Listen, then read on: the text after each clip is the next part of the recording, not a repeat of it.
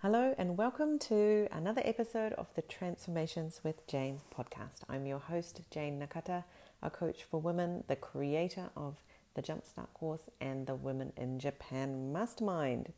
So even though I'm in Sweden, the Women in Japan Mastermind is still going strong, and I had a wonderful meeting with our members yesterday, and that was my lunchtime and their evening, so that worked out quite well actually. So the mastermind is continuing until February, end of February at this point, and by then I will have decided what's happening next, if we will continue or open it up to more people or what's happening. So if that interests you, and even if you're not in Japan but you are able to join us at that time, keep your eyes and ears open for what might be happening with that in February.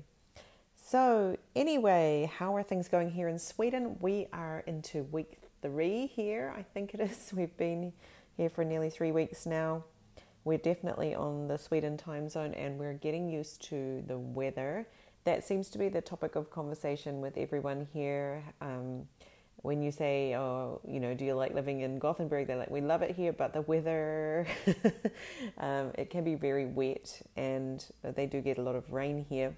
But coming from New Zealand, which is also quite has very wet places, where it rains like really heavily when it does rain. So far, I haven't been too worried about the rain here. It's kind of more of sort of fuzzy drizzle kind of rain generally, yeah. So far, so good. Famous last words, potentially. But we've had some very cold weather the last couple of days over the weekend, and we've seen the sun, which has been wonderful to see the sun. But the sun's it's really low in the sky. I know it's really low in the sky in the winter anyway, but up here in this part of the world, it's really low and it's like hitting you in the eyes. It doesn't get very high in the sky at all during the day. So actually sunglasses are quite necessary on a sunny day, like just because it's so in your face, yeah. And I was wondering why the bus drivers had like his windscreen shade down so low, and I was like, oh, that's why, because he can't see because of the sun like in his eyes. Yeah, so it's been -5, -4 a few days here already this winter, and this morning was -4, and the kids put on their ski wear to walk to school. So we walk from our house. We walk about 10 minutes to a tram stop, and then we just take one stop to their school. And the walk is quite pleasant. So on a nice day, if it's not raining too much or something, it's quite nice. It's just a 10-minute walk. And so today, in the minus whatever it was, 4, we walked to the tram stop and the kids were in their ski wear. And I was like, yeah, finally we seem to be blending in with the locals, because I've noticed here that as kids in Sweden, they're always wearing a warm hat. They generally tend to be in, kind of outdoorsy wear, even if they're shopping at the local shopping mall. Yeah, they're always ready for, a roll in the mud or a puddle or whatever. They're dressed for it. And my kids haven't been wearing hats. And I'm like, you guys, in Sweden, you have to wear a hat. And like the difference is noticeable when you're wearing a hat, when you're not wearing a hat. And today my kids were like, Mommy, we're hot, when they were walking to school this morning, which is nice, because usually they're saying, I'm cold, because they haven't worn a hat or something. And so this morning when we tried to get out the door to go to school, it took us an extra 5 minutes to get all this gear on, and I hadn't calculated exactly how long it would take even my 8-year-old to get her own ski gear on and get her boots on and her gloves and her hat. So that was a rookie mistake this morning, and that I learned I need an extra 5 minutes on cold days like this. So, we're learning. And the other day we went to a fun park here that's called Liseberg. I think it's the biggest one in Sweden. It's a really big one. And it's, sort of comparable to Disneyland. It's got some really great rides. It's got some really scary ones. And it's got some really nice ones for the kids as well. And they do Christmas very well there. It's a winter wonderland, and there's plenty of fake snow if there's no real snow. And lots of little Christmas markety type things. So we went to that the other day, and we bought passes to go on all the rides and things. Silly me decided I would be the person to do that with the kids, and I had to go on all the rides with them. And we were there for a few hours, probably 4 hours, I think. And my feet were just like blocks of ice because it was -1, I think, and the sun was sort of barely doing anything to warm us up. Even though it was a nice day, it was sunny, which was wonderful.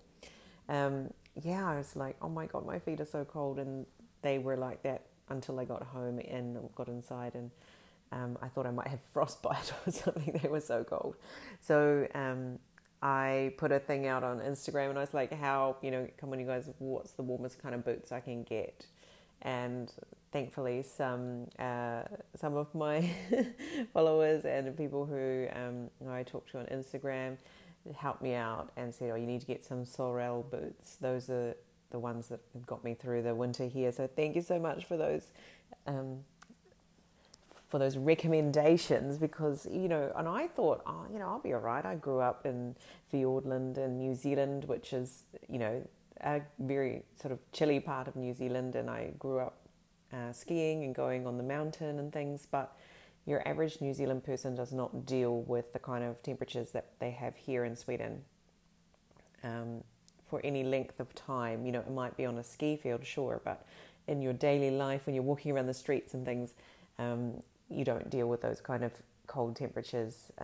So it's been a learning curve for me as well. So that's been really good to knock out some of the kinks there and learn how to be comfortable at this time of year, because that's what it's all about, is just rugging up really well and going out and enjoying the weather, whatever it is. And that's how people get through the darkness, because it gets dark so early here. I may have mentioned this last time, but at 4:30 it's pitch black, and the kids are like, do we have to go to bed now? And I'm like, no, it's only 4:30.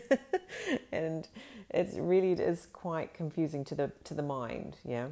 Yesterday we were out till 5:30, and it just felt like it was 10 o'clock at night, but it was, we hadn't even had dinner yet. Anyway, getting used to the darkness. Not that much longer, and we'll be turning around where we'll have reached the winter solstice, and the nights will be getting shorter and things, so that will be good once we hit the 15th of December, I think it is. So yes, kids have started school. That's going well so far. The kids are enjoying their classes, like their teachers. They have a lovely school, lots of lovely classmates. I've met lots of really nice people, parents and things, teachers. So I'm looking forward to being an active part of the school as we go forward here.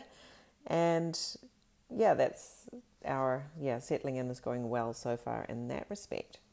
So today I wanted to just say briefly that this will be the last episode this year. So we're coming into December, and I know that people start to get crazy busy with Christmas, New Year, going away, all of that stuff. And I do a little bit too. So I think I also did this last year, and I do it over summer as well. I just take a break from the podcast, and that gives me a chance to, find more things to talk about with you after the New Year break, when people are sort of back, and their focus is back on themselves and on improving themselves. And it just gives me a break, and it makes me look forward to podcasting again after the holidays. So I just wanted to mention that. And so don't be too disappointed if there's no episode next week, if that's something you look forward to. There will be more coming in the new year, that's for sure. I'm looking forward to interviewing even perhaps some of the people that I've met here in Sweden. I've met some amazing, interesting women here as well who are doing very cool things too. So end of the year, are you looking forward to it, or are you dreading it? Well, I have to say I'm not sure because we have 2 weeks of winter holidays, and I'm not really sure how we're going to spend it this year. And given that we don't have all our stuff, like we don't have our furniture and we don't have our beds and all the kids' toys, and we're sort of existing with the minimum kind of amount of stuff at the moment. I'm not too sure how we're going to spend it, but I think we'll be doing our best to get out and explore our city some more, that places that we haven't potentially been yet. There's plenty of things to do like that, and hopefully we will have made some good friends to play with and things over the winter holiday as well. So are you looking forward to the end of the year or not? And why might that be if you're not? What is it that you might not be looking forward to? Is there something you're dreading? Is it Christmas? Is it New Year? You don't like doing a certain thing. So something I'm working on with my mastermind members is, not my mastermind members, sorry, my Sparkle community members. So they are doing just a little bit each month to improve the way they live, to create something, a happier way of life than what they were living before. And this month we're talking about the end of the year and how we can have a really, an end of the year that suits you. So if you look through all of the things that you're doing to, potentially make other people happy at this time of year, are those things actually useful? Do the people you're doing it for appreciate them or even want them? Have you sort of thought about your family traditions for this time of the year? Do they still suit your family? As we get older, as our family dynamics change, is it still useful to do that? Does it still enjoyable for people to do that? So I really encourage you to just look over everything that you do at this time of the year, whether it be present giving. This is a big thing that's comes up every year about not giving presents. Is it time to stop giving presents to certain people? Is it time to just communicate that, we're not doing presents? That's something that our family, we don't buy any presents for anyone except for our kids. And we try to keep that to a minimum because otherwise it just gets out of control.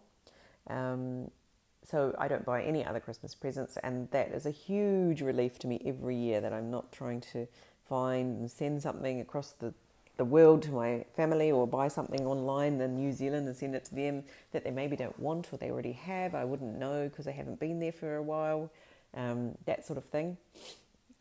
Presents, that's one topic you could think about. Another topic might be, what do you eat for Christmas and New Year, like for your celebrations? Does that still work for you? Would everybody actually prefer to have something else?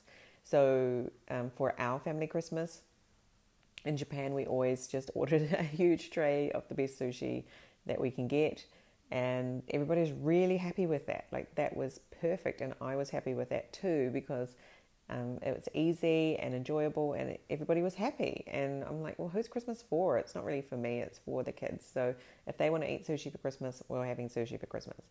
And a few years before they were old enough to say we want sushi, I tried, doing the whole Christmas dinner with the roast this and that, and nobody really appreciated it or really cared. So I sort of gave up that idea of doing things that I think other people would like, and actually just doing what they actually want. Even if it seems inappropriate. Like sushi at Christmas to your average person from New Zealand seems wrong. But in Japan, hey, people eat Kentucky Fried Chicken for Christmas. So anything goes, really. So why not ask your family, would they like to change any of the Christmas traditions or New Year's traditions? Also, talking about Japan again, but the New Year food, osechi ryori, it's called, I really don't enjoy it. Nobody in my family does. My husband doesn't even like it himself. So we don't make osechi, we just have whatever we want to have that's something special. Maybe we don't normally make something like sukiyaki or, really nice yakiniku or something, whatever people feel like at that time. That becomes our gochiso, which is Japanese for special meal, slap up meal, whatever you want to call it. So don't feel like you have to keep doing the things that you've always done. Why not make this year a year where you choose one new thing to try, or one new way to do something, and include your family in it and see how that goes. Also, Christmas parties, end of year parties in Japan, there's loads of them that you could go to if you went to all of them. Do you need to go to them all? Is that really a great way to spend your time? What are the most important ones that you'd like to go to? Is there a Christmas party missing, perhaps? Maybe you'd like to have a get-together with a certain group of people that there is no precedent for this, so you could start something. Or maybe you change how you do it, instead of sitting around and eating, again, it could be something else. Maybe you go bowling, or maybe you go for a walk in the forest or whatever. I can imagine that happening here. People love getting out into the outdoors. Maybe not so much in Japan, but maybe we change it's not another get together to eat more food and things, and maybe it's a different kind of get together. And that could be interesting too, to figure out a way to make that work with friends and family. So I really encourage you to look over your calendar for December and look at all the things that you make yourself do, you put yourself through, and you wonder, why am I doing this? Yeah, let's just give it a reset maybe. And, and if you are feeling like, no, I must do this, this is our family tradition and people are expecting me to do this, then I would also say, why don't we just go and check that that's actually true? And because a lot of the time we are still working on assumption that we must have a real Christmas tree, and I must go out and do this or that, or we must go to this carol singing session, or whatever it is that you do in your part of the world for Christmas and New Year. Do check in on your assumptions, yeah, and make it a Christmas that's enjoyable for you, because we, especially women and with families, tend to not enjoy this time of the year so much, right? Because we're so busy with all this other stuff on top of what we're already doing. Yeah. So make it fun for you too. Where's your fun happening this in the next month or so? Okay, so that is all I have for you today. Very short episode. I hope you are well and that you have a lovely Christmas and New Year, however you spend it. And I'm looking forward to talking to you all next year and having some great interviews lined up with women who are living their life and their part of the world, their way, the way they want to, and wherever that may be. Okay, take care and see you all next year. Bye-bye.